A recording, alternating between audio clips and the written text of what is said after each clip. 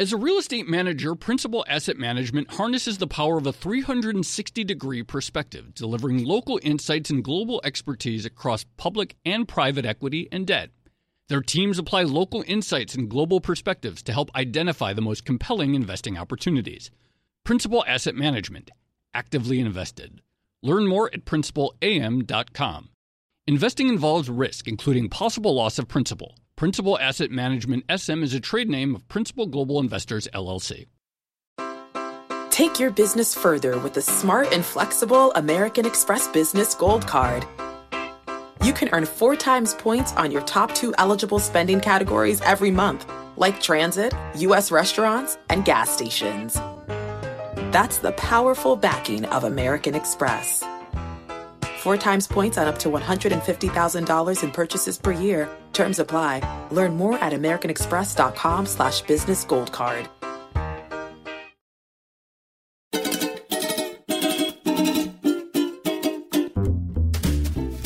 Hello, Odd Lots listeners. It's Joe Weisenthal. So on Thursday, September 19th, Tracy Alloway and I hosted the first ever Odd Lots variety show at the WNYC Green Space in Manhattan. The show featured Sam Antar, Lee Buchheit, Brad Setzer, Stephanie Kelton. We even had a surprise guest, one of the Spy Kids. If you know that story, you should be excited about that. And if you don't, well, then this will be a treat for you. And we even had musical guests. So we had the country singing economist Merle Hazard, and I sing a few of my own songs. So on this week's Odd Lots, we're going to feature the full-length audio that we recorded at the live show so that even if you weren't able to make it out that night, you can still hear the great conversations and music from that night. And if you'd like to see video from the event, you can find it on the Bloomberg Markets and Finance channel on YouTube, or just by searching Odd Lots Variety Show. We'll also be featuring video clips and teasers from the event on social media. You can check it out on Twitter from the handle @podcasts, and I'm sure that Tracy Alloway and I will be tweeting links to it plenty. If you missed it, don't worry, because we are very hopeful and confident that this won't have been the last Odd Lots variety show. So thanks everyone for listening, and enjoy the show.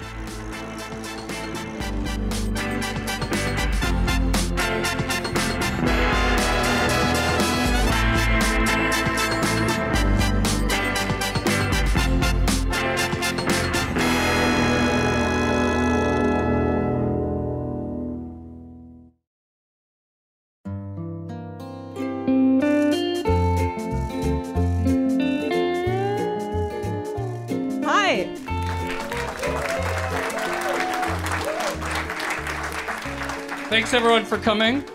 I'm Joe Weisenthal. And I'm Tracy Alloway, and welcome to the Odd Lots Variety Show. It's our first ever live event, and we're so happy to have you all here. I have to say, I'm a little disappointed because I wanted our first Odd Lots live event to be an Odd Lots live poker tournament, but this is also cool. I'm not disappointed. Just a couple notes before we start. We have some really, really great people backstage, some guests that we've been wanting to get on the podcast for a very long time. One housekeeping note, this is being recorded in audio format, of course. It's also being recorded in video format, so please just be mindful of that. And other than that, enjoy the show. One other thing, we don't have time for Q&A, unfortunately, but we'll have cocktails and reception afterwards. You can hang out and mingle and ask questions that you didn't get a chance to ask. So let's get started. All right, our first guest is a criminal. It's an actual convicted felon. He is the former CFO of Crazy Eddie, which for any longtime New Yorker may remember their ads in the 70s and 80s. He was an electronics retailer, also a fraud through and through from the beginning. And so we have the CFO. He now does work on forensic accounting. And I want to bring in Sam Antar.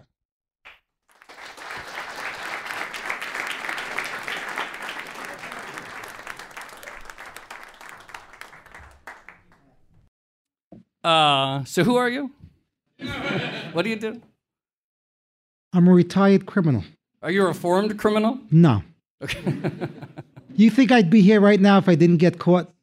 Well, maybe I would as a legitimate CEO that hasn't gotten caught yet. Do criminals ever truly retire? Yeah, because after a while, what's the benefit of doing any more crime? Even though at times I feel like I'd love to do crime again. After meeting some of the people in this room here, I said, "Oh man, this would be easy just to go back into the game again." So tell us about how you got into the business and what was Crazy Eddie and how did you become its CFO? Crazy Eddie's was a small garden variety electronics operation. We engaged mostly in income tax evasion. Stealing the sales tax gave us the competitive advantage because that 6 or 7% we can steal gave us the opportunity to discount more to customers and still make money. So we were pretty much being competitive by evading taxes in the old days. It was a family-oriented business. We wanted to grow, and they wanted somebody in the inside, family member, to be the CFO of the company if the company grew to a certain level. So they picked me because I was the nerd that read the Wall Street Journal and Barron's when he was 12 years old. So they put me through college so I can become an accountant to help them commit more sophisticated crimes in the future. So eventually I go to Baruch College right over here on 23rd Street. I get my CPA. And of course I become a criminal mastermind, doing white collar crime. I went to college to become an effective white-collar criminal.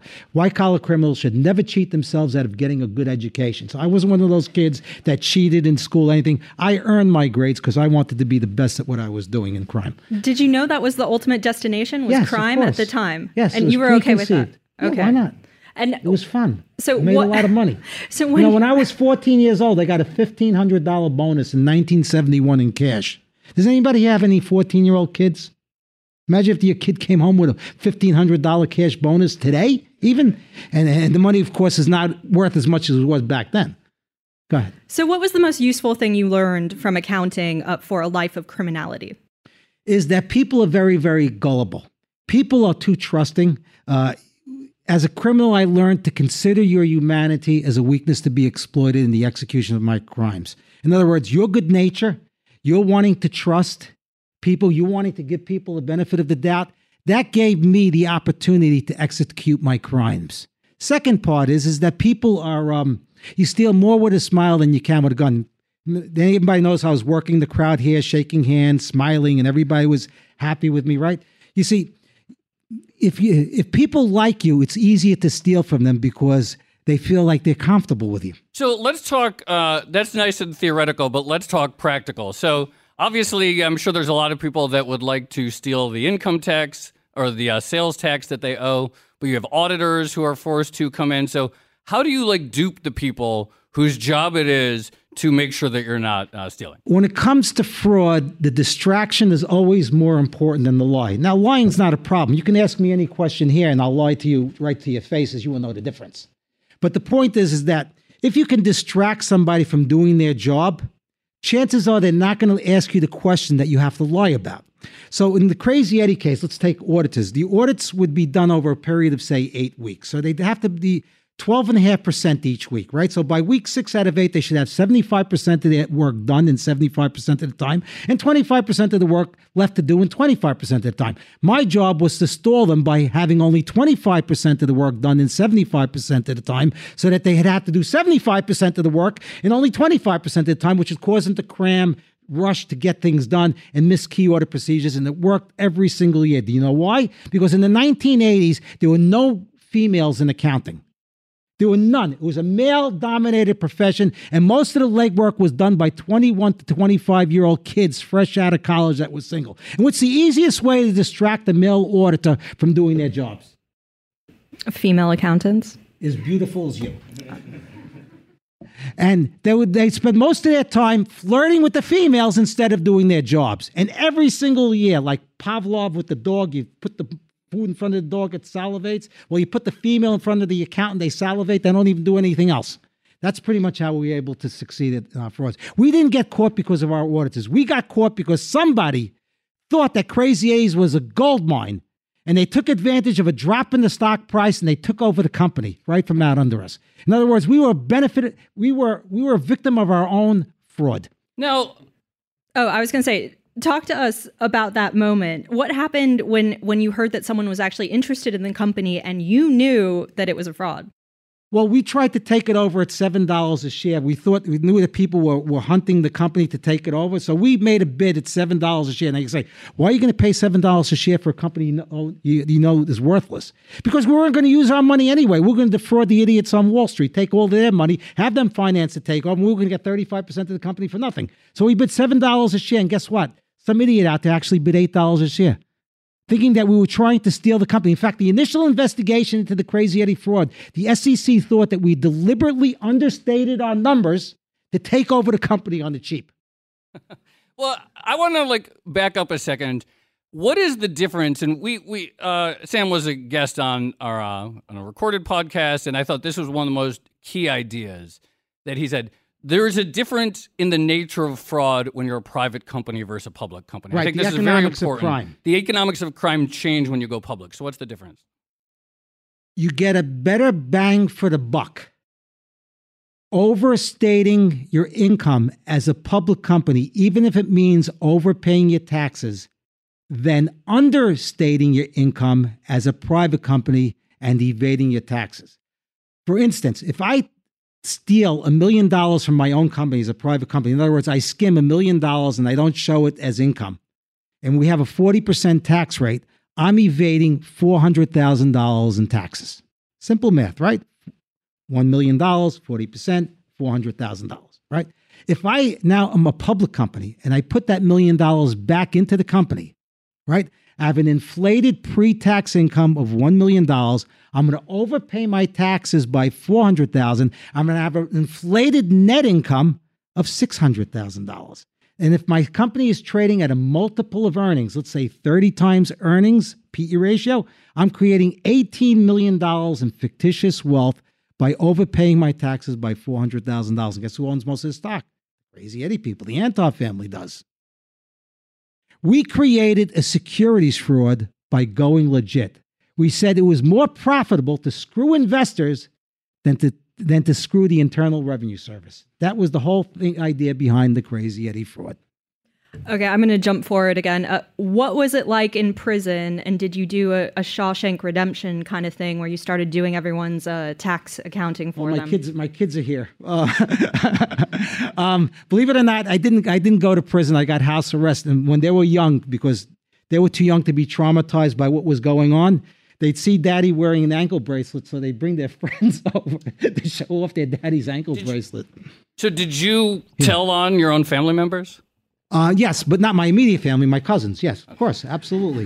You think I'm going to go to jail for them? Have to have some standards. Yeah, some standards. One thing I'm very curious about, and we just have a couple minutes left, is these days with computers and all kinds of more ease of tracking inventory, is it harder to do fraud these days? No, crime evolves. I'll give you one example with computers and everything.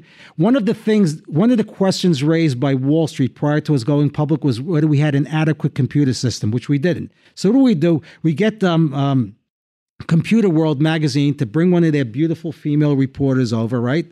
And she writes this story about Crazy Eddie's computer system that tracks inventory. And we put a nice lady with a mini skirt in front of the computers, and all of the red, orange, and yellow lights are going on, and people think we have a great computer system. Distraction's always more important than the lie. If you were going to do a fraud today, in modern times, what would it be? Multi-level marketing or timeshares, because it's legitimate fraud. I see people, I've done work on the forensic side on that. I see people getting fleeced all the time by these industries pretending to be legitimate businesses. I mean, they might be good investments for Wall Street. I'm not here to talk about investments, and actually I haven't been in the market for over a decade. But I will tell you, these companies are the scum of American capitalism. They're the ruination of American capitalism. They should not be allowed to exist.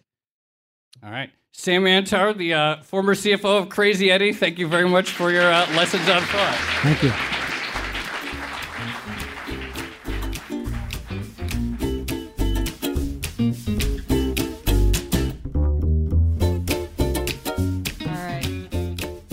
moving swiftly along, we're going to bring up our next panel. And those of you that listen to Odd Lots know that obviously we talk a lot about financial markets on the show. And I think sometimes there's a tendency to think that markets are sort of divorced from people's day-to-day lives when in fact they matter a lot to how everyone lives.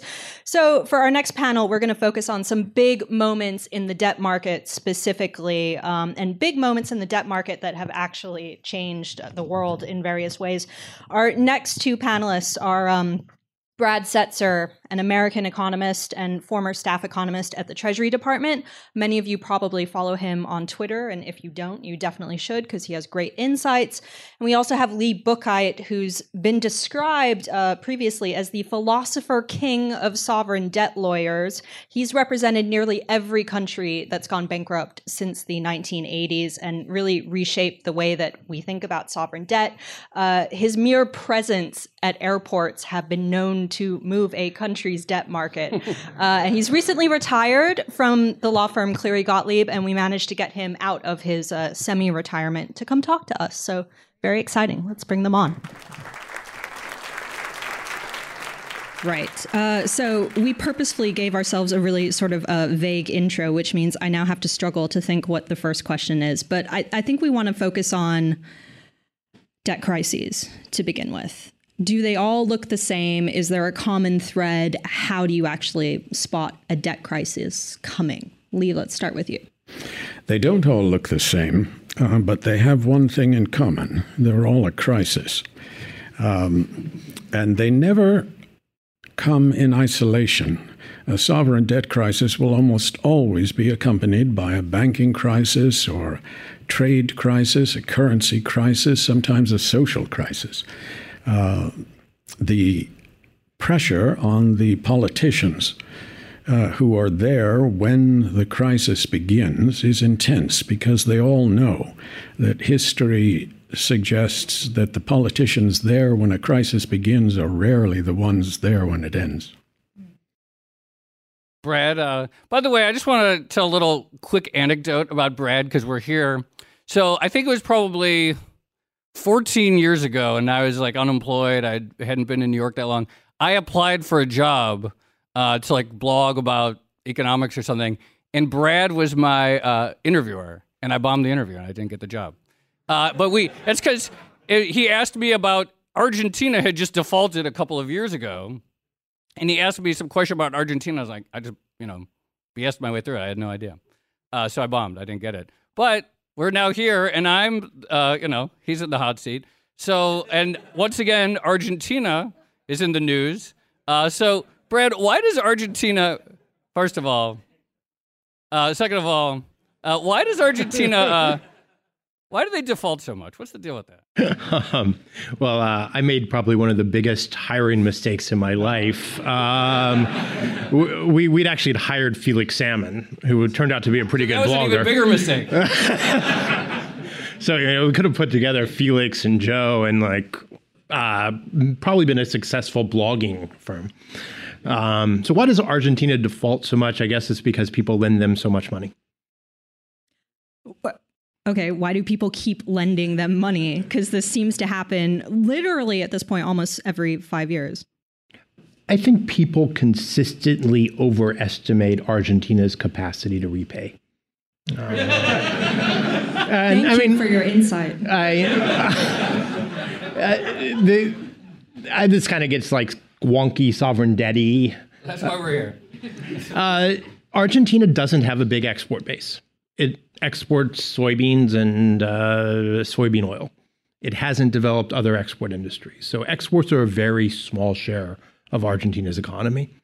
If you have a small share of exports, you have less capacity to support foreign currency debt. Yet Argentina keeps borrowing in foreign currency. So, essentially every time what would normally be a currency move, a depreciation, it turns into a debt crisis. So I described Lee's career saying that he's represented in numerous governments. So give us your opinion on why those governments keep tapping the market for money that apparently they can't actually afford. Look, in the 21st century, no sovereign borrows money in the international markets with the expectation that they'll ever have to repay it. If by repay you mean devote current resources to settle that liability, they borrow it in the sure and certain hope that when it matures, they will be able to go back into the market and borrow from someone else to pay that back. And when that matures, they'll do the same, so on in perpetuity. I sometimes think of sovereign debt that it used to be a joke that if you had a pal who was on a diet and you saw them about to tuck into a chocolate eclair, you were supposed to say to them, now remember, a moment on the lips, a lifetime on the hips.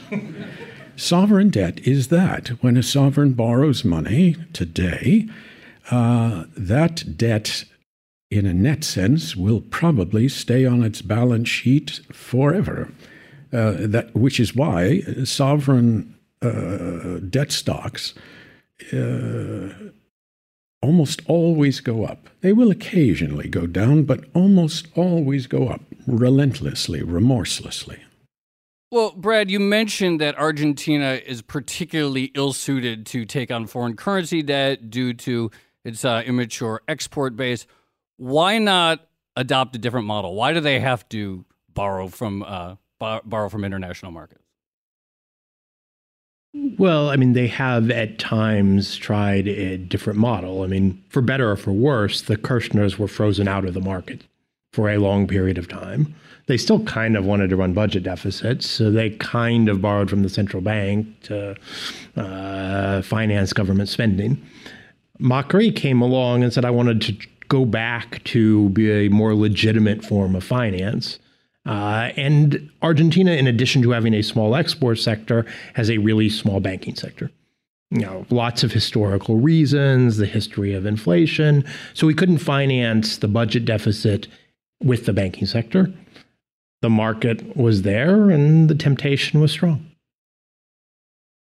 Lee, should they do a different approach? And I'm also curious, like, after Macri won, everyone's like, yay, he's going to do all the liberal reforms that people want, and the IMF is excited because they're going to do some playbook. And obviously, as we've seen over the last several months, it's completely failed. How much burden is there on responsibility on the international community, whether it's organizations like the IMF, to try that playbook again and sort of think like, how much is it their fault for adopting this pattern that just isn't working? Well, there's a curious asymmetry in the international financial markets. Organizations like the IMF, every year, by their articles of agreement, will send a team of economists down to every one of their members, analyze the fiscal policies, and usually criticize them, sometimes brutally. But they have no power at that stage to get the country to change policy. It is only when the country cannot pay its debts and comes to the IMF and asks for a program that the IMF can begin to say, you must adopt these fiscal adjustment measures. It's a curious asymmetry. It's as though the medical profession was unable to tell patients to avoid smoking cigarettes, that they could only help them when they come in with the consequences of it. So is the solution to debt crises, does it always have to be fiscal adjustment or austerity, or are there alternatives that are just never pursued? Well, debt crises, you started this question, Tracy. Debt crises come in different forms. Sometimes, often, I guess, they are caused by chronic fiscal mismanagement of the economy, but not always. There have been debt crises caused by natural disasters, the hurricane, the earthquake, the tidal wave. Debt crises can be caused by a Lehman moment in the international markets. Debt crisis can be caused by some other sovereign, some other place in the world, misbehaving or the victim of gross misfortune, which causes the investor community to recoil.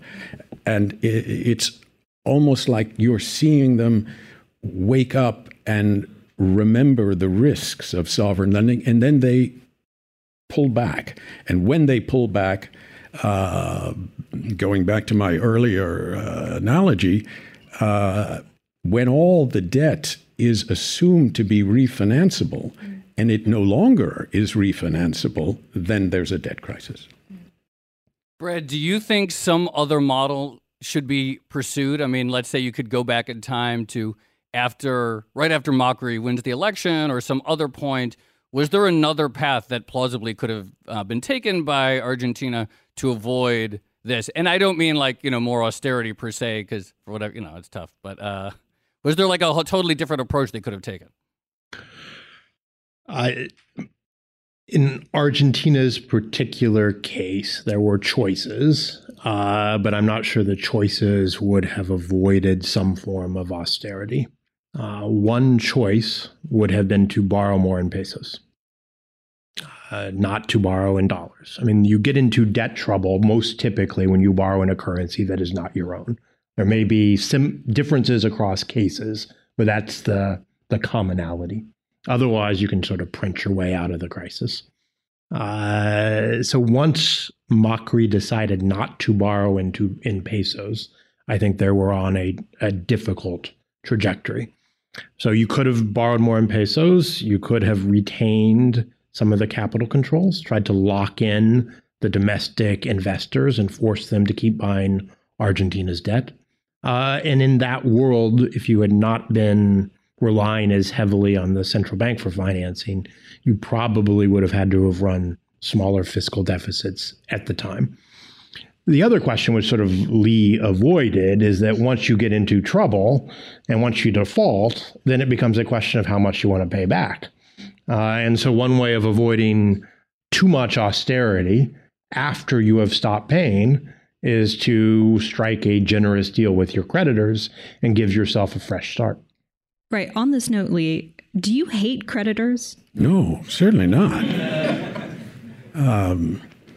Look, the countries, all countries, but particularly developing economies, can benefit enormously from access to capital markets if it is done with moderation and maturity. The problem, and this goes to Joe's, you were dancing around this, but the answer to your question is that the political flesh is notoriously weak. Look, politicians like to spend money. It helps them get reelected. Politicians don't like to tax because it doesn't help them get reelected. They don't like to cut services because that doesn't help them.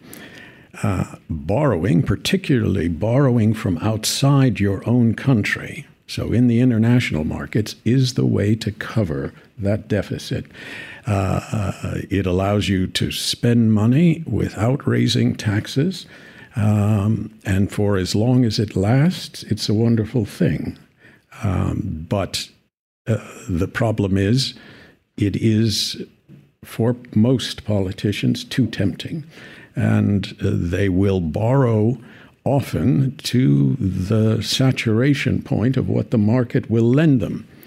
And that is where global economics comes in. If you live in a time, as we have for 10 years, in which the central banks, the major central banks of the world, have driven interest rates to near zero and have pumped massive amounts of liquidity into the market through quantitative easing and similar programs, there's enormous amount of money sloshing around that will need a home, and they will welcome a borrower willing to take it. So there you have a confluence of two dangerous things: a tendency of politicians to borrow as much as they can, and a tendency of a market, not a tendency, a financial imperative to lend money to someone at the best interest rate they can. Let's talk about a country that's even worse shaped by a long shot, I think, than Argentina, and that is Venezuela. And Tracy mentioned, Lee, that you were in retirement, but given all the ructions... Semi-retirement. So you are involved in some way in Venezuela, but you're not working for Maduro, right? No. Okay. So what are you doing with Venezuela? Yeah, I am acting as what we're calling a strategic advisor to the Guaido administration in Venezuela. And what's on the agenda for helping them, and how much can you actually do as long as Maduro is clinging onto power? Well, that's the problem. Until that man takes the hint that he should exit the political stage, there isn't much that can be done with respect to the country's external debt. The country owes north of 150 billion US dollars. Its economy has been utterly decimated by 20 years of corruption and grotesque economic mismanagement. There is a deep humanitarian crisis in the country. There is a serious refugee crisis at levels proportional to Syria. But there is no possibility of dealing with that debt stock until Mr. Maduro says adios. Brad, do you have any thoughts on Any suggestions? The approach forward for Venezuela? Well, I mean, Venezuela is going to be like the Super Bowl for sovereign debt lawyers. Once the restructuring gets started, you have every single possible issue. You have two sovereign borrowers, one sovereign, one quasi-sovereign, the PDVSA, the state oil company, both of whom owe a decent amount in international bonds. The legal equivalence or non-equivalence between their debts is to be determined. Ample scope for creativity. The contractual provisions in Venezuela's bonds are very old school, which means that they have more litigation possibilities and avenues and fewer tools to facilitate a restructuring than a modern restructuring clause would allow. You have an issue of equity between bondholders and sovereign creditors like China, like Russia. But then Russia's played a kind of clever game because Russia hasn't lent necessarily as Russia. Russia has lent as Rosneft, the state oil company, which sort of seems like the sovereign, but it isn't technically the sovereign. You have a whole host of court claims for past expropriation, whose relative rank, I think, is not clear compared to other obligations. Lee may have a different view. And so I think it has every avenue of complexity that one could ever imagine, combined with the greatest need for debt reduction I think one can imagine. Brad, how important are debt relationships to international politics? Because on the one hand, you are building up a relationship between two companies. This country owes that country some money or vice versa. But on the other hand, you can see it as a point of antagonism when things start to go wrong or whenever there's tensions. And the one I'm thinking about right now is China and the U.S. and $1 trillion plus worth of U.S. treasuries held by China. Look, I probably made my name by tracking China's treasury holdings before anyone else thought it was interesting. And the boring reality is that the treasuries have been the most boring aspect of the trade war. China hasn't used them as leverage. China probably can't use them effectively as leverage.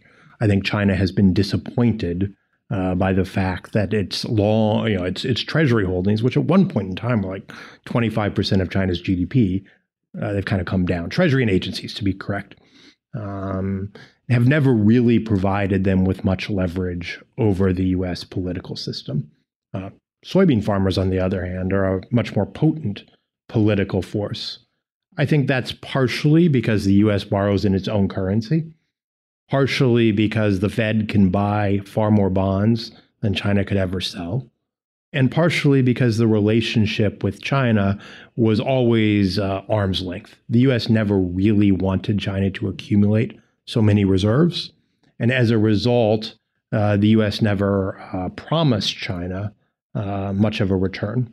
I think the Chinese learned this. I think one of my theses is that frustration with the lack of leverage provided by Treasury bonds, contributed to China's decision to lend more through its policy banks, more through the Belt and Road Initiative, more through direct, close relationships, loans to specific politicians, specific companies, and less through a deep liquid bond market like the Treasury market. So I don't know if people know this or not, but Tracy has contributed to the tensions between the U.S. and China with an article that she wrote a couple of weeks ago. So apparently there's some people that like bought some old Chinese bonds from like the early 1900s, like in an antique shop or something like that they just say they're bonds.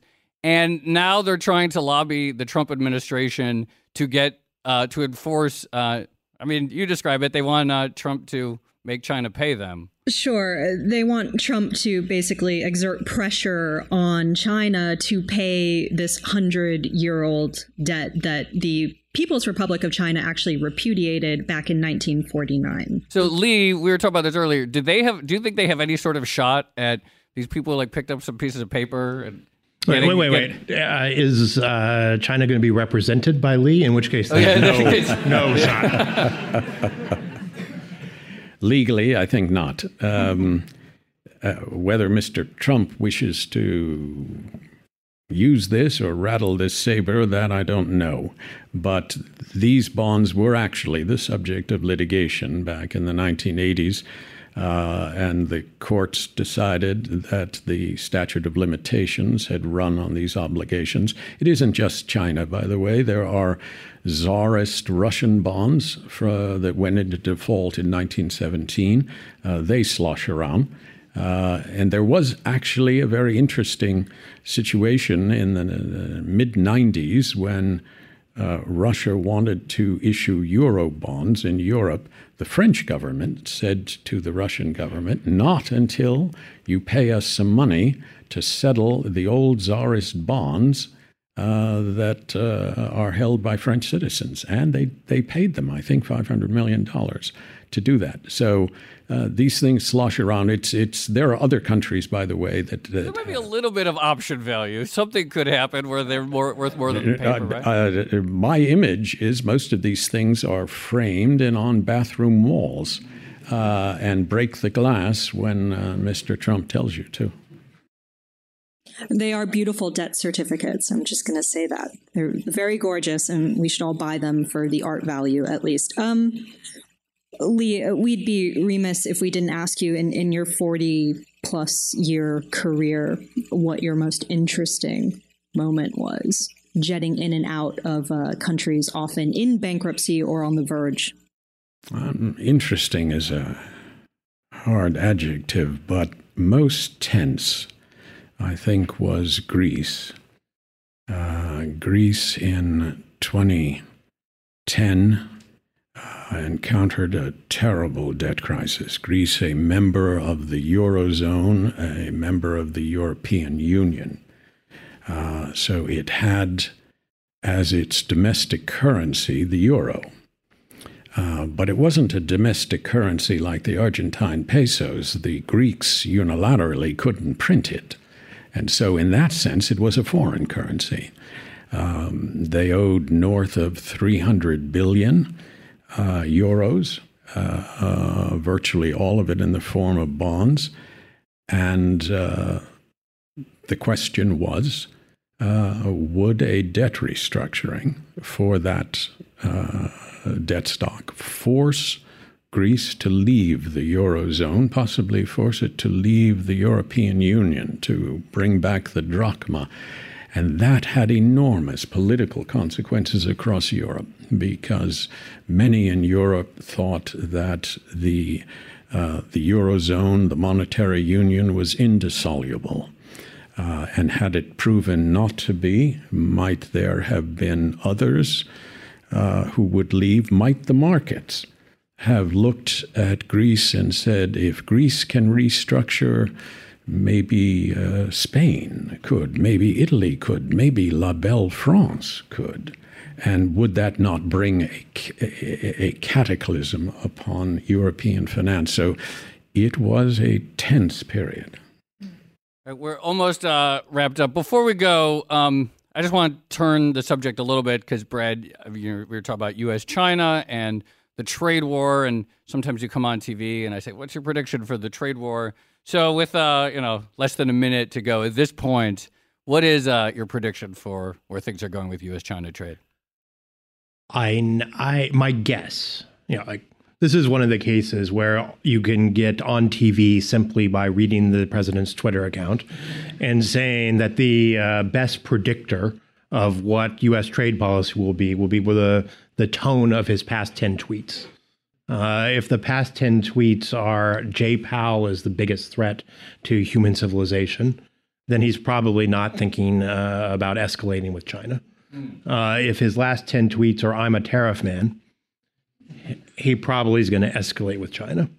So the recent pattern of tweets seem to be back on Jay Powell is not the world's best central banker, rather than China is our greatest enemy. So right now I'm putting slightly higher odds on a kind of what's called the mini deal.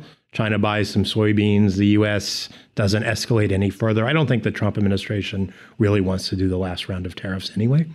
And then that provides sort of an unspoken truce to go through the election. All right, we're going to leave it there. That's Lee Buchheit and Brad Setzer. Thank you so much for being with us.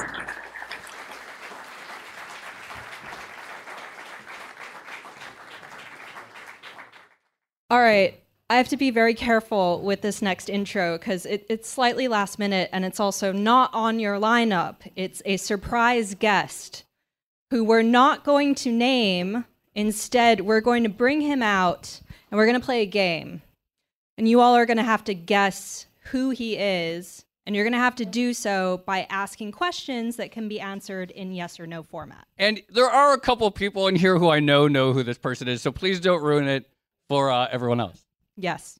All right, let's bring him on. The special guest. You can clap even though you don't know who he is.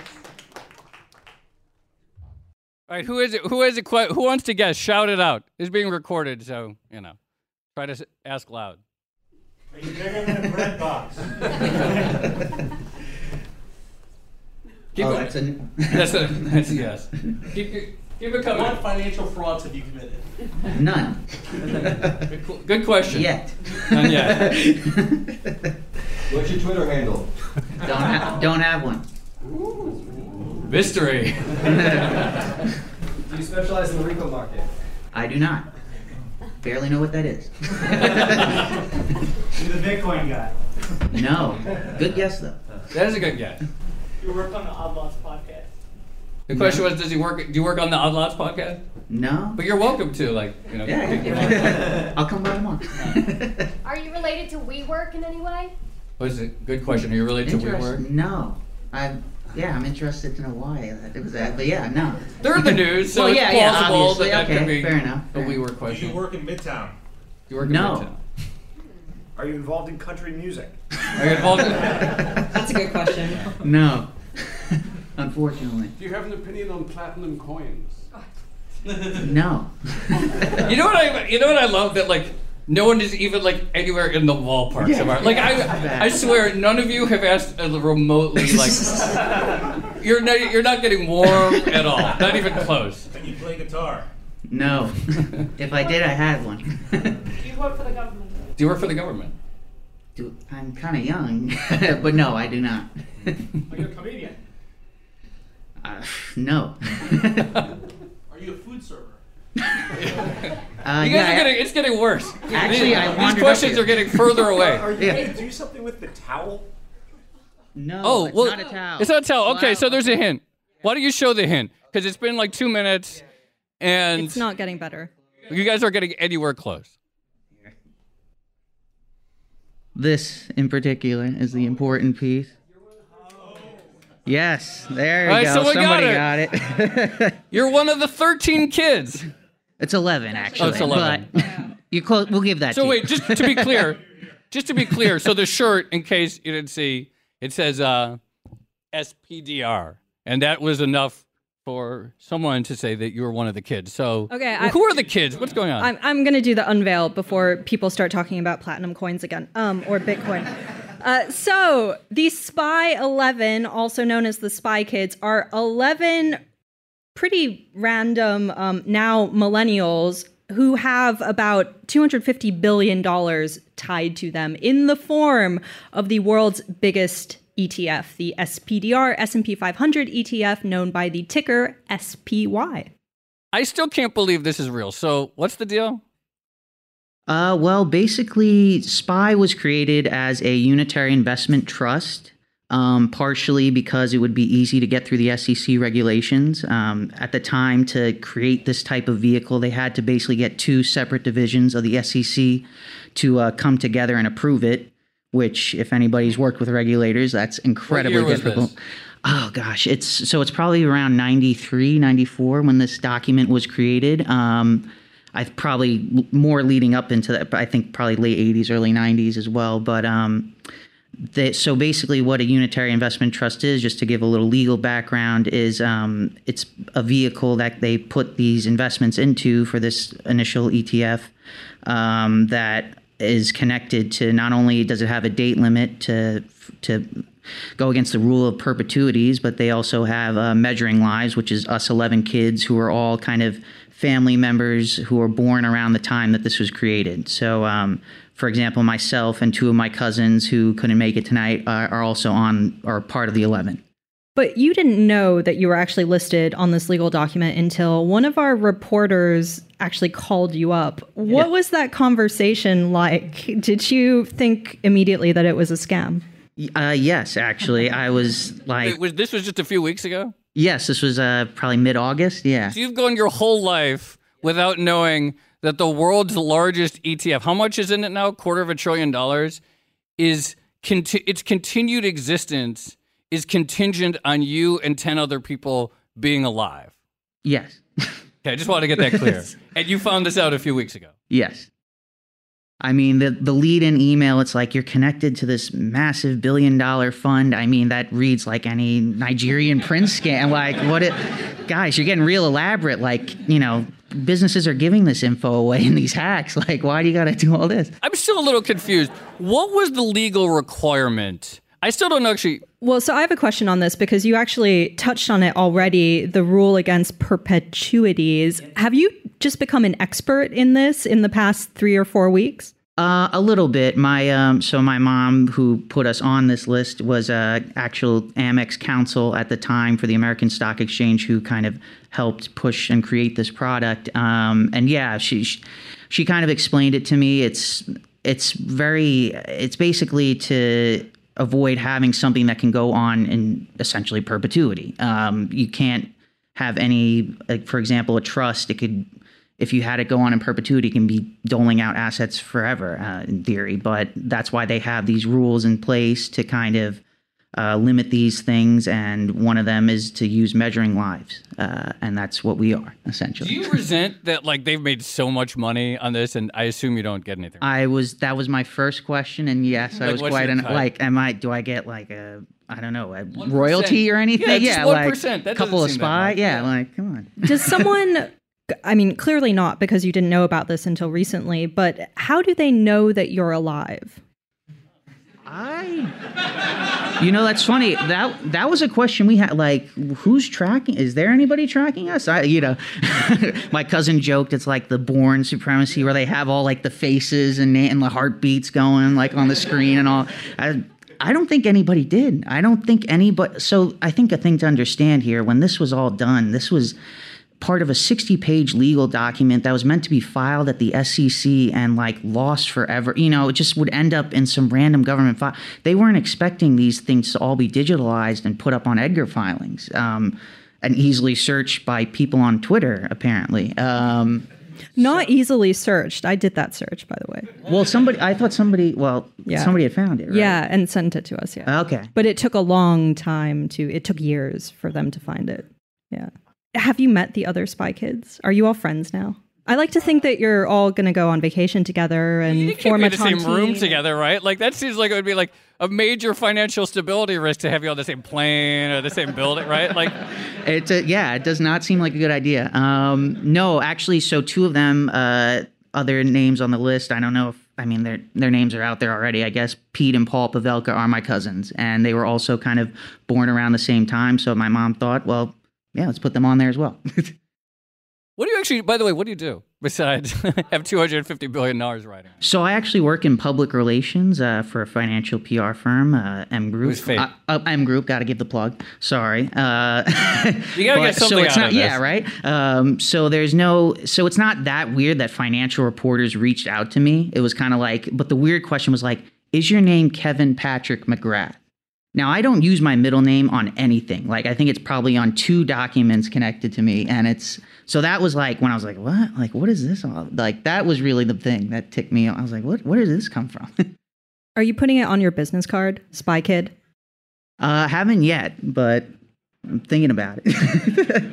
Also thinking about getting some identity protection service. That's right.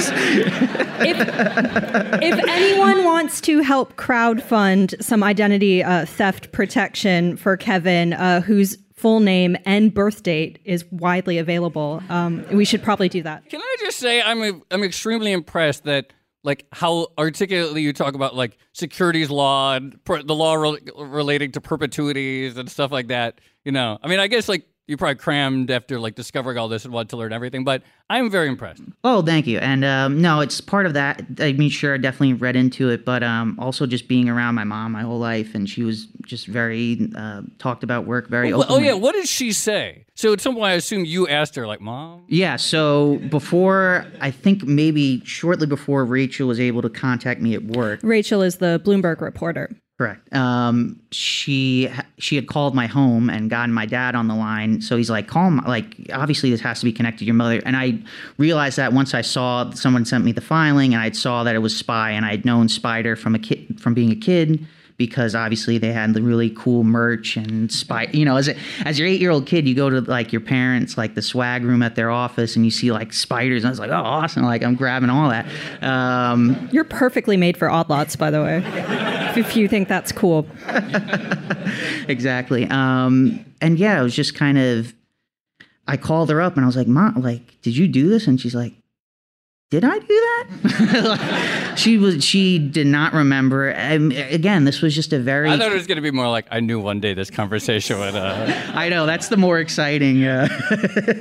But no, I think it was just, for them, it was very routine. It was just kind of like a call going around the office like, hey, does anybody had recently had kids or know somebody who had recently had kids who want to put their name on this fund? And now I'm on Odd Lots. One of the 11. No pressure. Yeah. All right, Kevin McGrath, thank you so much for coming on and being our surprise guest. And thanks, everyone, for playing the game.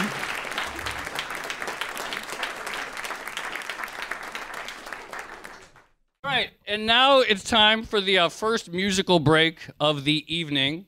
Our guest today is America's foremost country singing economist. Possibly or the economist, only one. Maybe the only one. You might know him from his smash hit that came out during the crisis, Inflation or Deflation, which asked the crucial question, would we be more like Zimbabwe or Japan? And so far, I think Japan is winning. He has some new numbers live from Nashville, Tennessee. Merle Hazzard.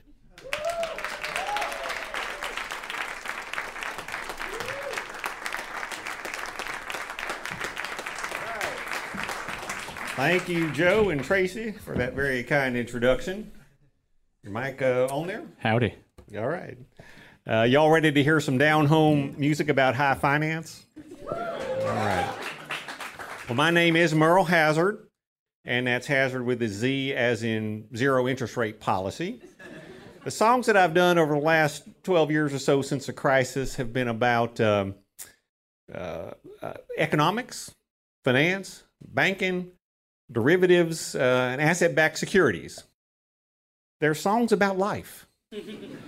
And people do sometimes ask me how a country singer from Nashville could kind of get into that kind of thing. But to me, it really just comes natural. My daddy was a coal miner, and my mama was a supervisor in compliance at Morgan Stanley Dean Witter. Now, this first song I want to do is on a monetary topic, and it's seigniorage. And if I said seigniorage, I'm not going to quiz anybody, but does that mean a lot, a little, or nothing? Okay, so for some of you, it's a new topic. Basically, when a government produces its money supply, it makes a profit. Could be an emperor in ancient times, a king, queen, modern government. They could be stamping coins with images. They could be printing paper. They could be doing it electronically. They make a profit. They use it in part to pay their army. And now central banks actually buy securities and make interest and dividends on this created money, and that's seigniorage. So I figured that's a pretty good topic for a song. And it's to the tune, I'm going to use an old melody you may recognize. It's by a guy named Harry Warren, who's been gone for decades. But Junior, you ready? Oh, this is my son, Merle Jr., accompanying on guitar. And you ready to do that, seigniorage? I'm ready. All right. All the money you print and the coins that you mint, that's seigniorage. On as much as you may, there's no interest to pay, that's seigniorage. From the hills to the plains, like a dream of John Keynes, it's state income. Every central bank knows that as M0 grows, they can make some. Even gangsters with cash in an illegal stash, that's seigniorage. For a central bank earns as the black market churns, this is true. Money's value is strange. It's a means of exchange and of storage. That is how central banks printing dollars and francs earn seigniorage. Yes, seigniorage. That's seigniorage. Thank you. Thank you.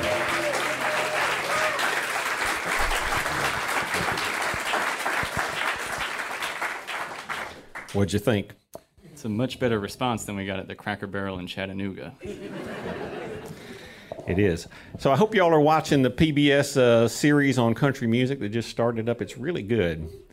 And, I love Nashville, where I live, and where Merle grew up. He lives here now. But, Nashville, we got hot chicken. We've got the Grand Ole Opry. And we've got the headquarters of Alliance Bernstein. It's pretty much everything a man needs. Let's see. One thing I love about country music is you can take an idea, the kind of idea you wake up in the middle of the night and you might forget when you wake up or dimly recall, but if you write down a few words and make them rhyme, put a few chords on it, you've got something. Well, that's what I try to do with this next song, and it's called The Fed is Watching the Market. Are you ready? I'm ready. All right. The Fed, we'll start again. The 1, 2, 3, 4. The Fed is watching the market. The market is watching the Fed. It's a game of follow the leader, but I can't tell which one is being led. The Fed is watching the market. The market's watching back in return. Fundamentals are in tatters. I'm not sure it even matters what companies possess or what they earn. The Fed is watching the market. They're trying to protect us from shocks. When they speak of financial conditions, I'm thinking they really mean stocks. The Fed is watching the market. The market is returning its gaze. It makes some people wealthy, yet still it feels unhealthy when price and value part ways. The Fed believes in free markets, except not the market for cash. It helps to make bubbles more likely when you cut rates at the first sign of a crash. The Fed is watching the market, but is there any bit of meat left in the soup? Incentives are perverse if valuation is recursive. We're caught in a financial feedback loop. Yes, we're caught in a financial feedback loop. Yes, we're caught in a financial feedback loop. Yes, we're caught in a financial feedback. I think you got the idea. Thank you. Thank y'all. Thank you.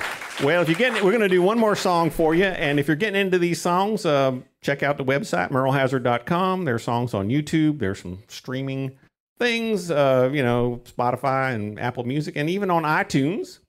So if you've got the holidays are coming up, and if you've got colleagues at the financial firms where some of you work and they are intellectual and mildly depressed, I'm told this will cheer them up. You may cement a friendship or get a promotion or something out of it. So this next song is about the statutory framework under which the Federal Reserve operates, the U.S. Central Bank. Yeah, it's a good topic.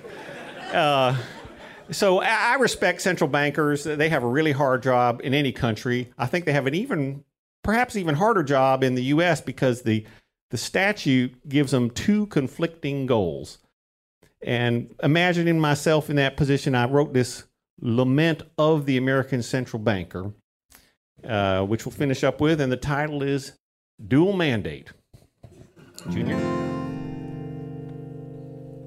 It's awfully hard to be a central banker. Rich folks like to see the currency strong, but the average Joe's not overjoyed if he's destitute and unemployed. Seems like every time I choose, I'm choosing wrong.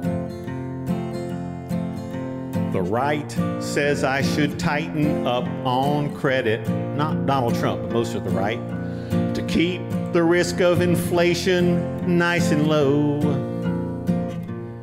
While the left and many economic scholars are urging me to print more dollars, I'm torn between the two ways I could go. I've got a dual mandate. I gotta keep prices stable while giving jobs to those who are able. Dual mandate. My job is harder than you'll ever know. Unlike here in the U.S., the Bank of England has it relatively easy. Bank of England. And so I hear, does Europe's ECB. European Central Bank. Their goal is for stable price. That's simpler and must be nice. A single mandate, unlike poor, unlucky me. 'Cause I've got a dual mandate. I gotta solve labor's troubles without creating financial bubbles. Dual mandate. It's tough for me to make our economy grow. My job is harder than you'll ever know. All right, thank you all very much. It's great to be here at Odd Lots.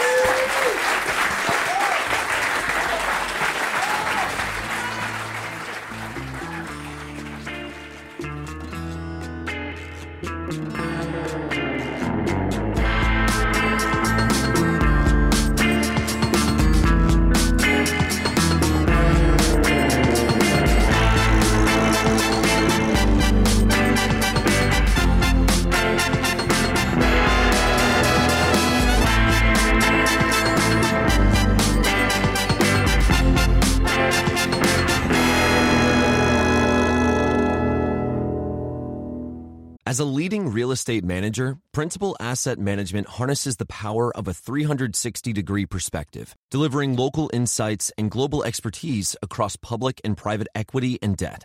Our experienced teams are uniquely positioned to uncover compelling opportunities in today's market, giving our clients an exclusive advantage. Principal Asset Management actively invested. Learn more at principalam.com. Investing involves risk, including possible loss of principal. Principal Asset Management SM is a trade name of Principal Global Investors, LLC. All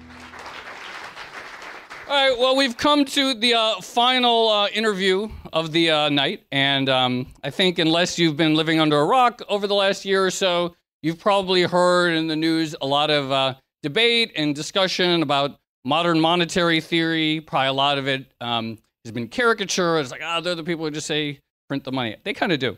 But also, so it's also kind of caricatured. Anyway, tonight we have with us the person who I think has done more than anyone else these days to be a proponent and an advocate and a voice for MMT, and that is Stephanie Kelton. She is a professor at Stony Brook. She's also an economic advisor to the Bernie Sanders campaign.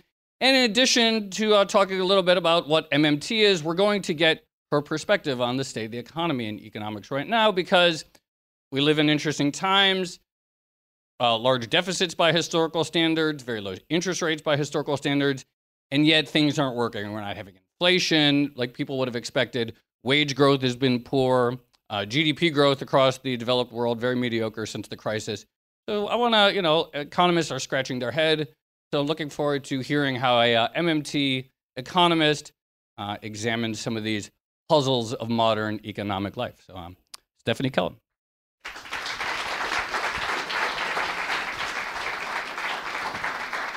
What do you say when people say that about MMT? They're like, oh yeah, just print the money. Well, you just said it. I said backstage. No, I said it. I said I'm out of here.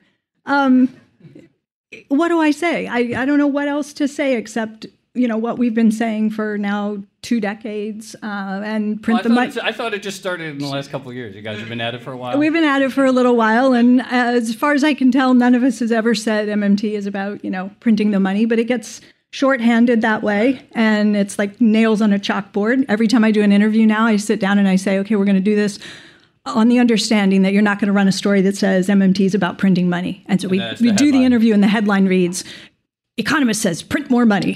Okay, so nothing I can do. I'm going to take the bait in that case. What is MMT about, and why has it suddenly sort of exploded into maybe not entirely the public consciousness, but certainly this demographic?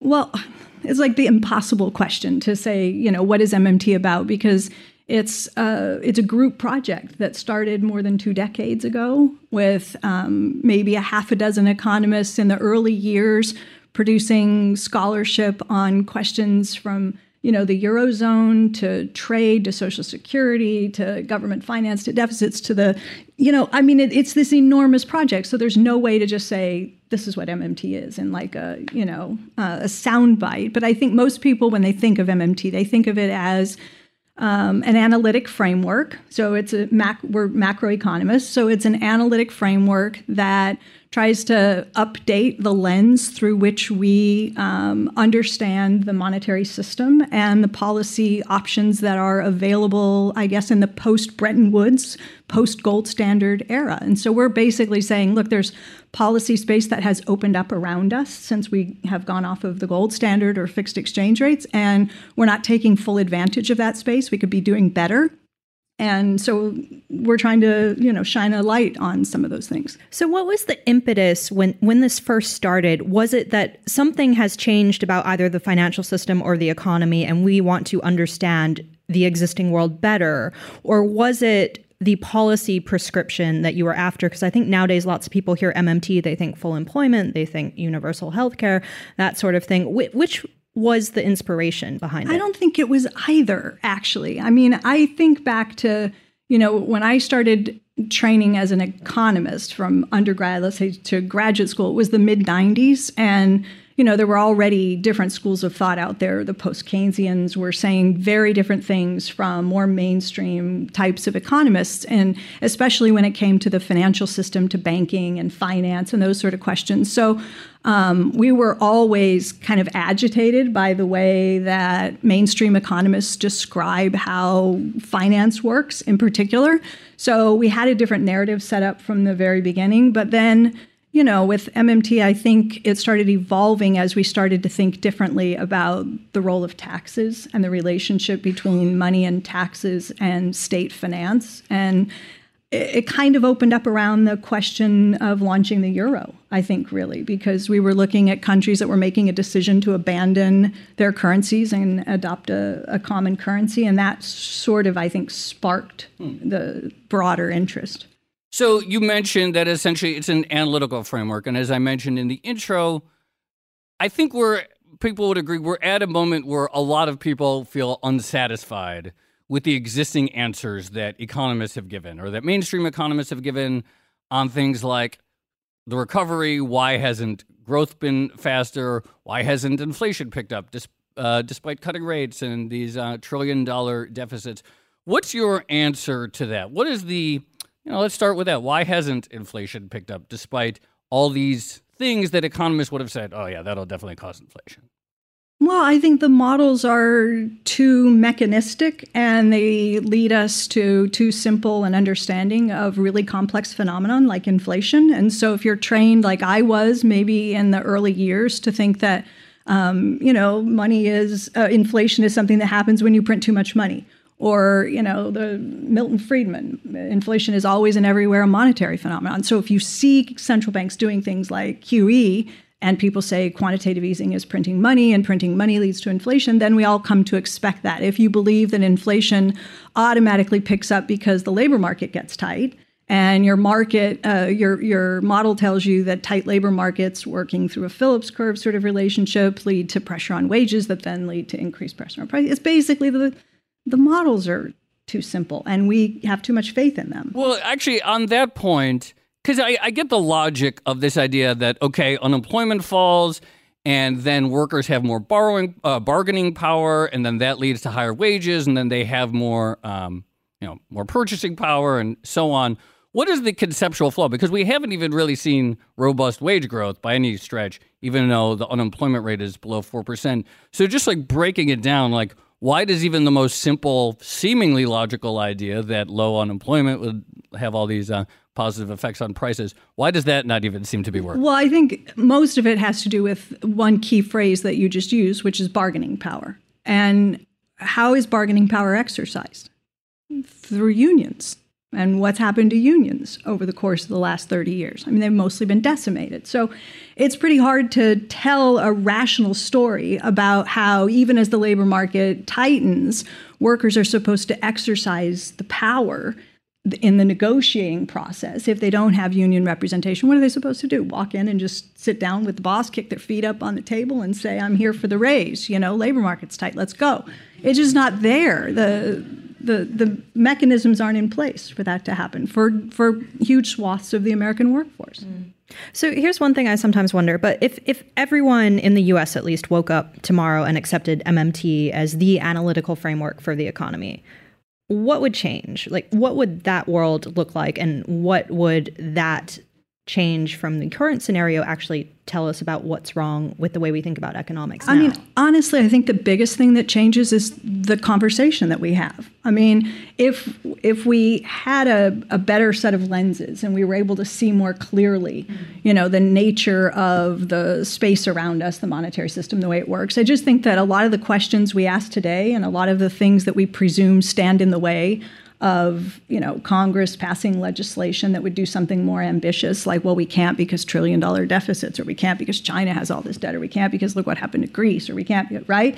At least that would go away, and then we would have a very different conversation. Even the tax cuts, right? If we were looking through an MMT lens and we said the Republicans are looking to do between $1.5 trillion or $2 trillion, depending on how you want to cost it out, in tax cuts, instead of saying, we can't afford it, it'll blow a hole in the budget and all this kind of stuff, we would have a different conversation. It would be about, the presumed effectiveness in terms of job creation and the potential inflation risk in an economy that may or may not be closer to full employment. So I just think, Social Security. Are we really going to have a conversation about the government's ability to keep its promise to future retirees, their dependents, and the disabled if we're not afraid of running out of money? Then the conversation changes. Then it becomes about demographics and inflation risk. And I just think we have a richer, more substantive national debate than this, arbitrary, frivolous conversation about, entitlements driving us into a debt crisis, which is silly. As I mentioned in the intro, you are on one of the teams in the primary.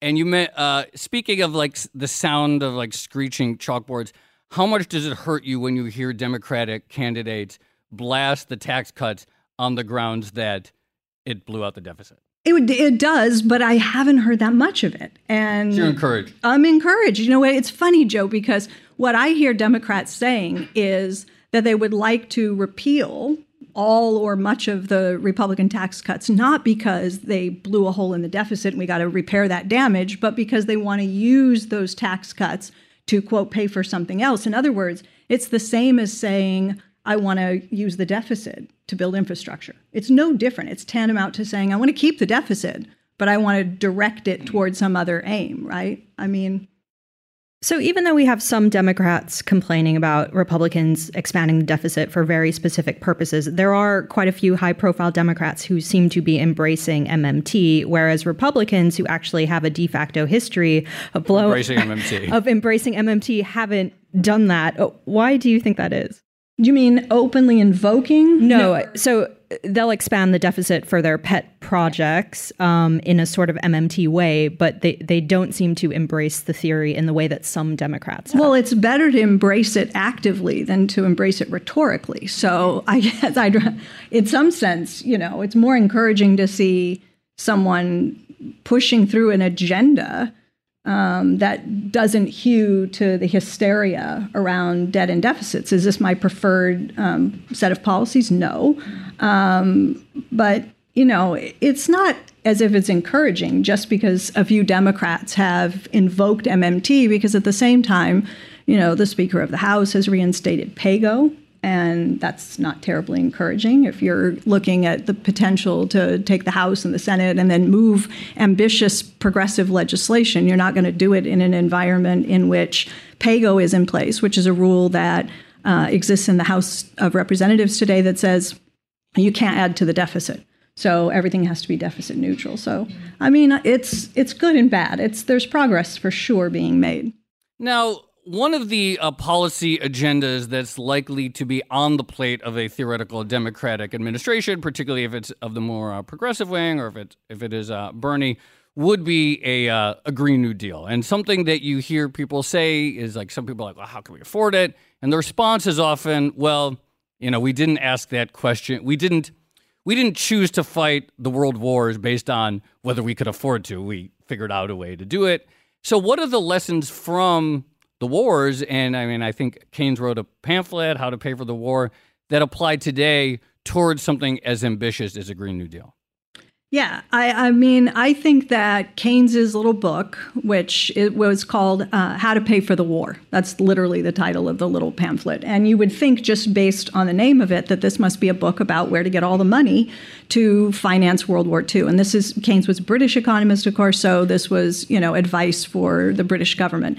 And it turns out you read this thing and it has nothing to do with where the British government is going to get all the money to finance the war effort. It's about understanding that this is going to be a massive endeavor, that it's going to involve transforming the economy away from one that's oriented around producing for the consumer to one that's oriented around winning the war, right? Transforming the entire economy.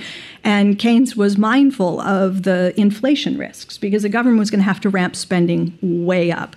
And in order to do that, it was going to have to take resources away from other uses. And so you're elbowing out the private sector in order to bring people and industries into public service and to orient, for the war effort. So the whole book is about how to do that in a way that avoids, to the extent possible, creating an inflation problem. And it turns out it was really effective. It was a very careful analysis of how to allow the government to spend into the economy while removing enough purchasing power strategically, right? It was really important to Keynes that remove the purchasing power from the right hands, because if you remove purchasing power from the wrong hands, you might not do much to mitigate the inflation risk. In other words, if all you do is tax the very richest people who weren't going to spend much of that money in the first place, then you run the risk of a real inflation problem. So he understood that this had to be done really strategically. So with a Green New Deal, same thing, right? The same principle applies. If you're going to do something that is truly transformative, that you're not just talking about transforming the way we deliver energy, but the way we build housing and transportation and the way we deal with food production, agriculture, you're going to touch nearly every piece of the U.S. economy. And so the lesson is to look back at what Keynes told us and to figure out if you're going to go that big and you're going to make that kind of investment in the U.S. economy over a short period of time, 10 years or so, right, that there are important lessons to learn from what Keynes was doing in that little pamphlet, and inflation is the major risk, not bankruptcy or financing. So this sort of connects with one of the criticisms that you often hear about MMT, which is it's actually not that different to Keynesianism in various ways. How would you respond to that? How would you lay out the differences explicitly? Well, I think there are a lot of them. And you're right. I mean, there are examples like the one I just gave, where I'm saying basically, when it comes to the Green New Deal, listen to Keynes. Okay, that was about inflation risk. But there are very substantive differences between the way that we analyze some big questions and the way that some headline Keynesians, I mean, I don't know how much I want to pick on certain people and give specific examples. I was a contributor at Bloomberg for a period of time. I got into a little back and forth with Paul Krugman. We traded some columns, him in the New York Times, me writing for Bloomberg. And there we teased out, I think, some of the important differences. I mean, you know, the conventional Keynesian models tell you that deficits are supposed to drive interest rates up. That's the way it works in normal times. And that when the government increases its deficit, it has to increase borrowing. And as it borrows more, that gobbles up private savings that are no longer available to finance private investment, leaving companies with fewer resources to invest. And so investment goes down. And as investment goes down, you get a slower growing, more lethargic economy. MMT, this is just one example. But MMT says, no, hang on. Deficits don't gobble up savings. They augment savings. If the government spends $100 into the economy and only taxes $90 back out, we label that a government deficit.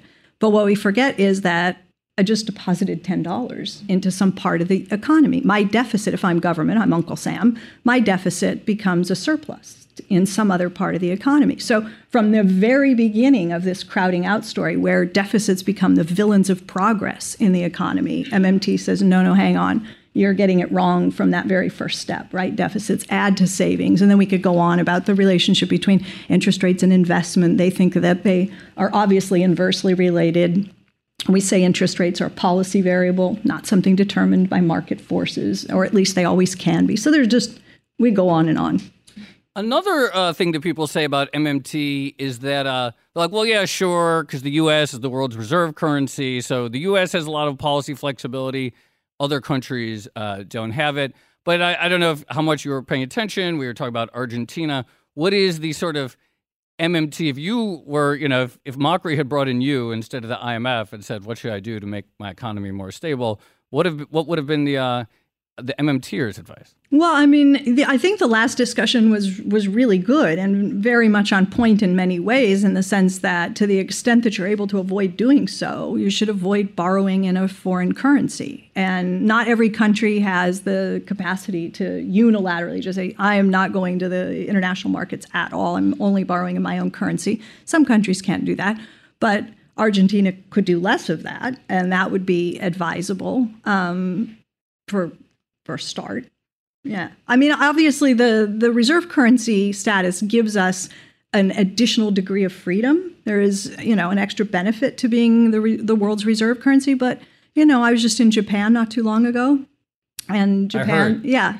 But there's a country that is not the world's reserve currency that has a debt to GDP ratio, if you go gross terms, of like 240%, right? And I go over there, and the biggest question I got from all of Japanese press, everyone I talked to, how do we get inflation? What can we do to cause inflation? Like, they're desperate to create inflation. Their debt ratio is the highest in the world. Interest rates are right where the Bank of Japan puts them, at very low. Inflation's low. It's just, Well, actually, I was going to ask about some of the chaos that we've seen in money markets this week. And part of that was said to have been caused by this ramp up in T-bill issuance by the government, which sort of bled through into money markets. I guess I'm curious, how much does MMT sort of reflect on the existing banking system and regulations when it comes to gauging its own impact?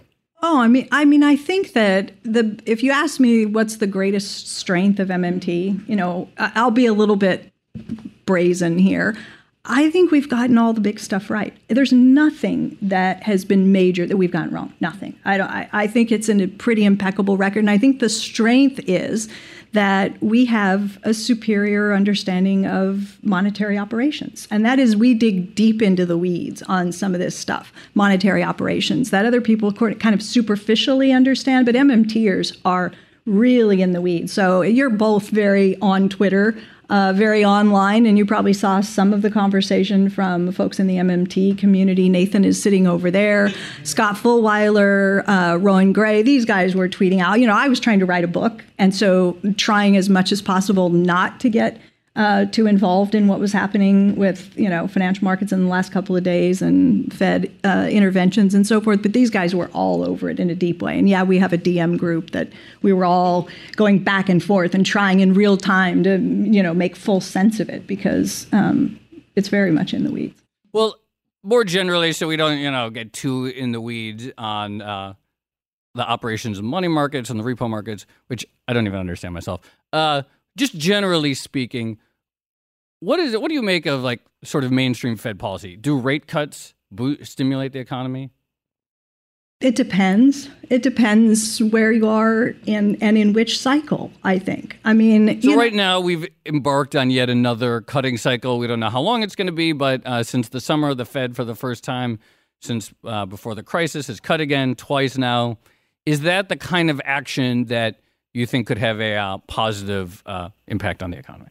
No, I mean, not much. It's unlikely to do a lot of harm. If Warren Mosler were sitting here, he'd say they've got the brake and the gas pedals mixed up. In other words, Warren has for a long time, this is a sort of founding father of MMT. So for those that aren't familiar with the name, Warren actually makes the argument, and I think Randy Wray does as well. It's a pretty compelling argument if you actually do. I wrote a paper on this when I was a lot younger and published it. And there's some empirical support for the idea that central banks, when they raise interest rates, they think they're tightening. When they cut interest rates, they think they're easing. They think it stimulates the economy to lower rates. But in some countries where the debt is very large, interest is somebody's income, right? Bondholders receive interest as income. And raising rates as bonds are rolled over and interest rates are going up is tantamount to fiscal expansion. In other words, it's an increase in income, right? Interest income. So there is the possibility that raising interest rates has a stimulative effect. Now, against that, obviously, credit becomes more expensive. So interest-sensitive sectors like home buying and durable goods like automobiles and stuff, maybe people borrow less to buy a home or a car in an environment in which interest rates are rising. But to think that this one price in the entire U.S. economy, the overnight interest rate, the Fed's policy tool, one price, that if they just move it 25 basis points here and 25 basis points there, that they can steer this enormous economic ship called the United States economy is pretty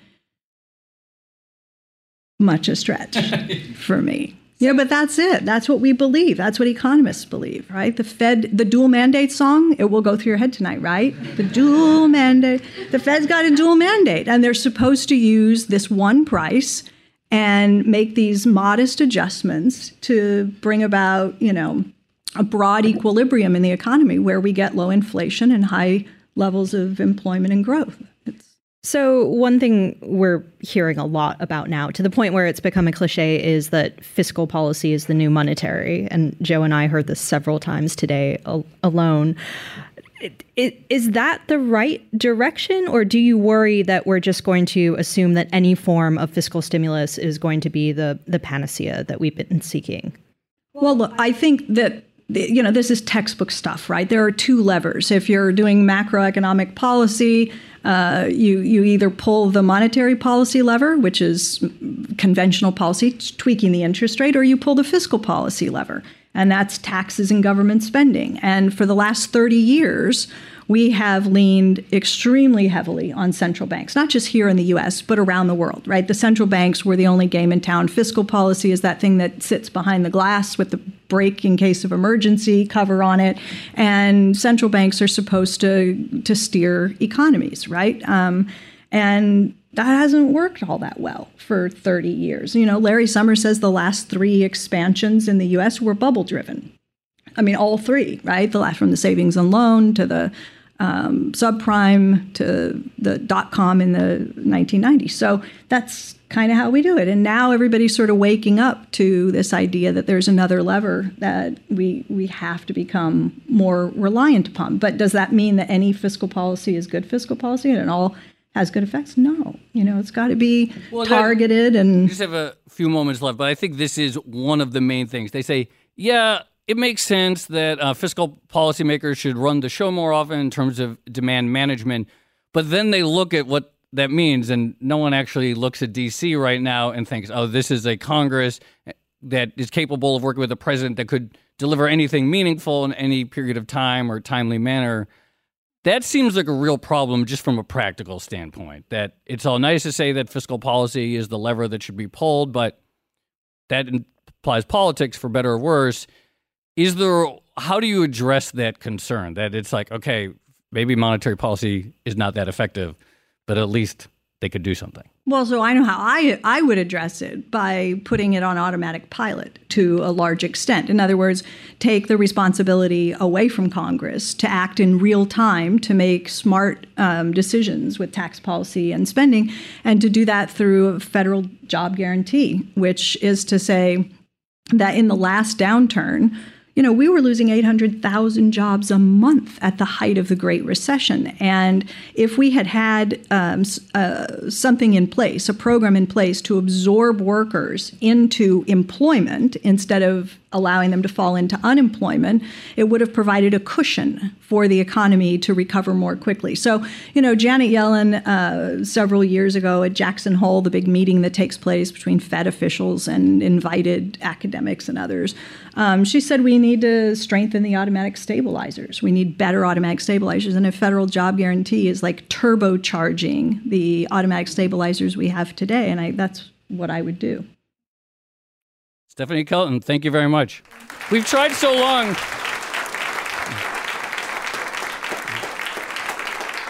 We've tried a bunch of times to actually get you to come on the podcast itself, so I'm glad we finally made it happen. I'm glad too. Thanks for having me.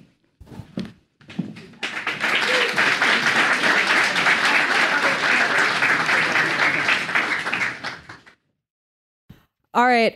Our next act is the last of the evening. It's someone you've probably never heard of before. In addition to being a genius at poker, a polymath, an expert in Chinese food, and the provider of original insights into everything from economics to finance, markets, philosophy, and trade, he also has musical abilities on the level of a Bob Dylan or a Van Morrison. He's also the best colleague anyone could ever ask for, despite writing his own introduction and making me repeat it here. Yes, it is time for the musical stylings of Mr. Joe Weisenthal. All right, I'm just going to play a few songs, but I'm really intimidated now after having watched Merle play, but I wrote a few songs about markets and economics. This first one is about one of my favorite lessons from markets, which is that no matter how bad things get in life, one of the lessons that markets tells us is that they can get infinitely worse. You can always go to zero. Well, I met the old trader in the pits of Chicago, and where I'd be without him, heaven only knows. 'Cause he taught me the lesson I still think about today. And anytime I'm feeling down, I think of what he'd say. Well, I told him I was gonna buy a stock, 'cause it went down so much. And I said it's gonna rebound and I'm gonna make a bunch. He said, I hope you get your money. Yes, I hope you get your cash. But there's a simple lesson that's of use in life in math. No matter how hard you fall, no matter how low you get, you can always go down another 100%. No matter how hard you fall, no matter how low you get, you can always go down another 100%. Well, I heard you're doing badly and you're trying to get well.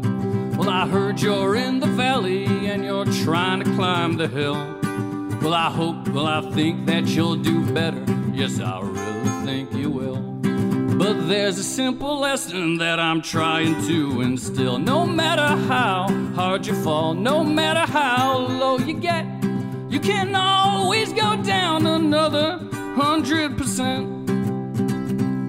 Well, I think about life's journeys and all its ups and downs, and all the hidden corners that I couldn't see around. And sometimes it's like I'm swimming and I'm trying not to drown. And I think about the lesson I learned in Chicago town. No matter how hard you fall, no matter how low you get, you can always go down another 100%. Well, I saw that trader years ago and he was looking frail. He made a fortune trading cotton, then he lost it leaning on the rail. He said it really don't matter much, you just got a few years left. And it don't matter how high you pile when you're facing death. No matter how hard you fall, no matter how low you get, you can always go down another 100%.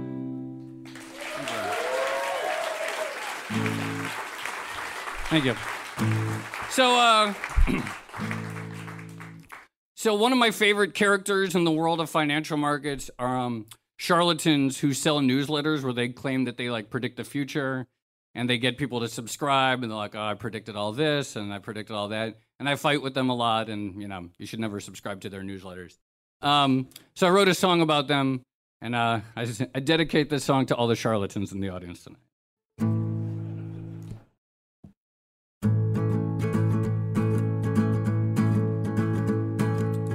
I knew bad things were gonna happen. I knew the bombs were gonna fall. I knew that stocks were gonna crash, and I tried to warn you all. Now listen, my friends, I get no joy from being right. But if you wanna know what happens next, you gotta pay me for my next insight. $50 a year is really not that bad to know the things that I'm knowing.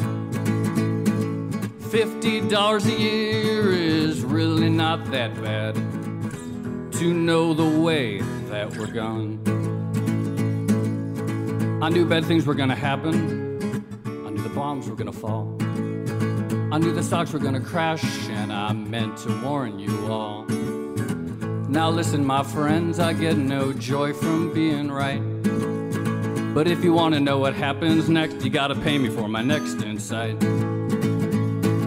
I predicted Brexit and President Trump. I know which way the wind is blowing. I predicted the mortgage meltdown and Amazon's melt up. I can see the seeds we're sowing. I knew bad things were gonna happen. I knew the bombs were gonna fall. I knew that stocks were gonna crash, and I tried to warn you all. Now listen, my friends, I get no joy from being right. But if you want to know what happens next, you gotta pay me for my next insight. Some say I'm a genius, but that's really not it at all. I just know where to look. And if you want to know all the things that I know, you gotta read a lot of ancient Greek books. Some say I'm clairvoyant, but that's really not it at all. I just know where to look. And if you want to know all the things that I know, just download my free ebook.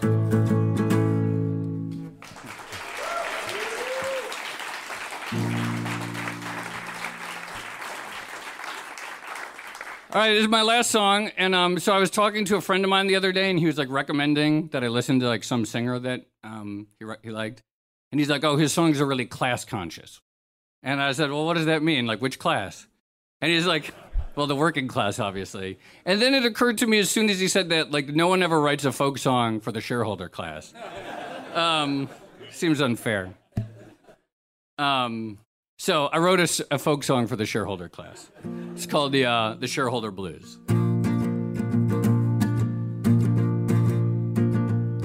Well, for many years, I've been buying stock, and all the money that I made, I deserved.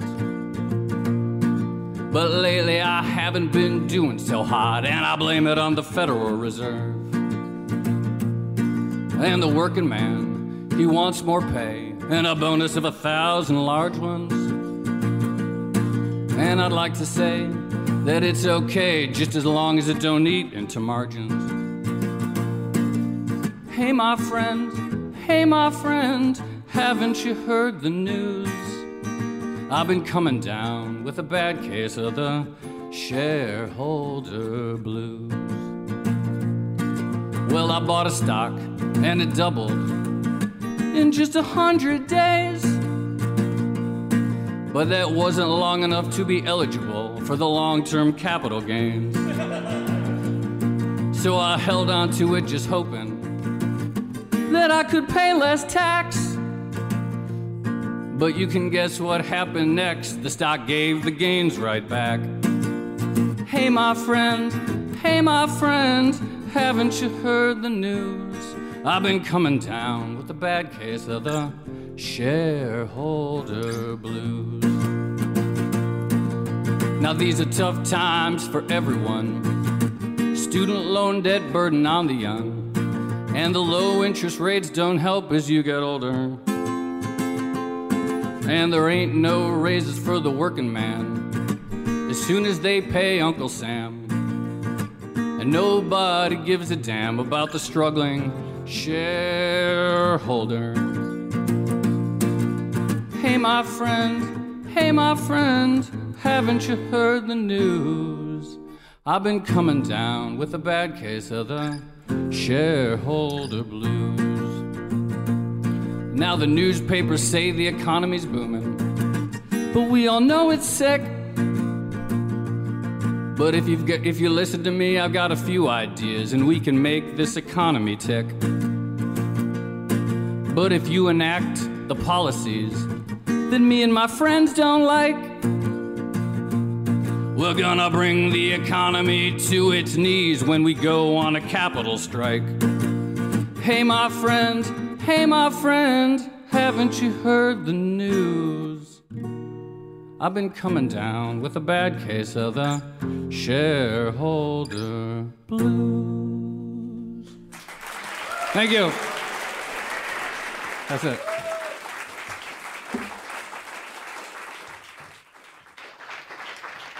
All right, Mr. Joe Weisenthal.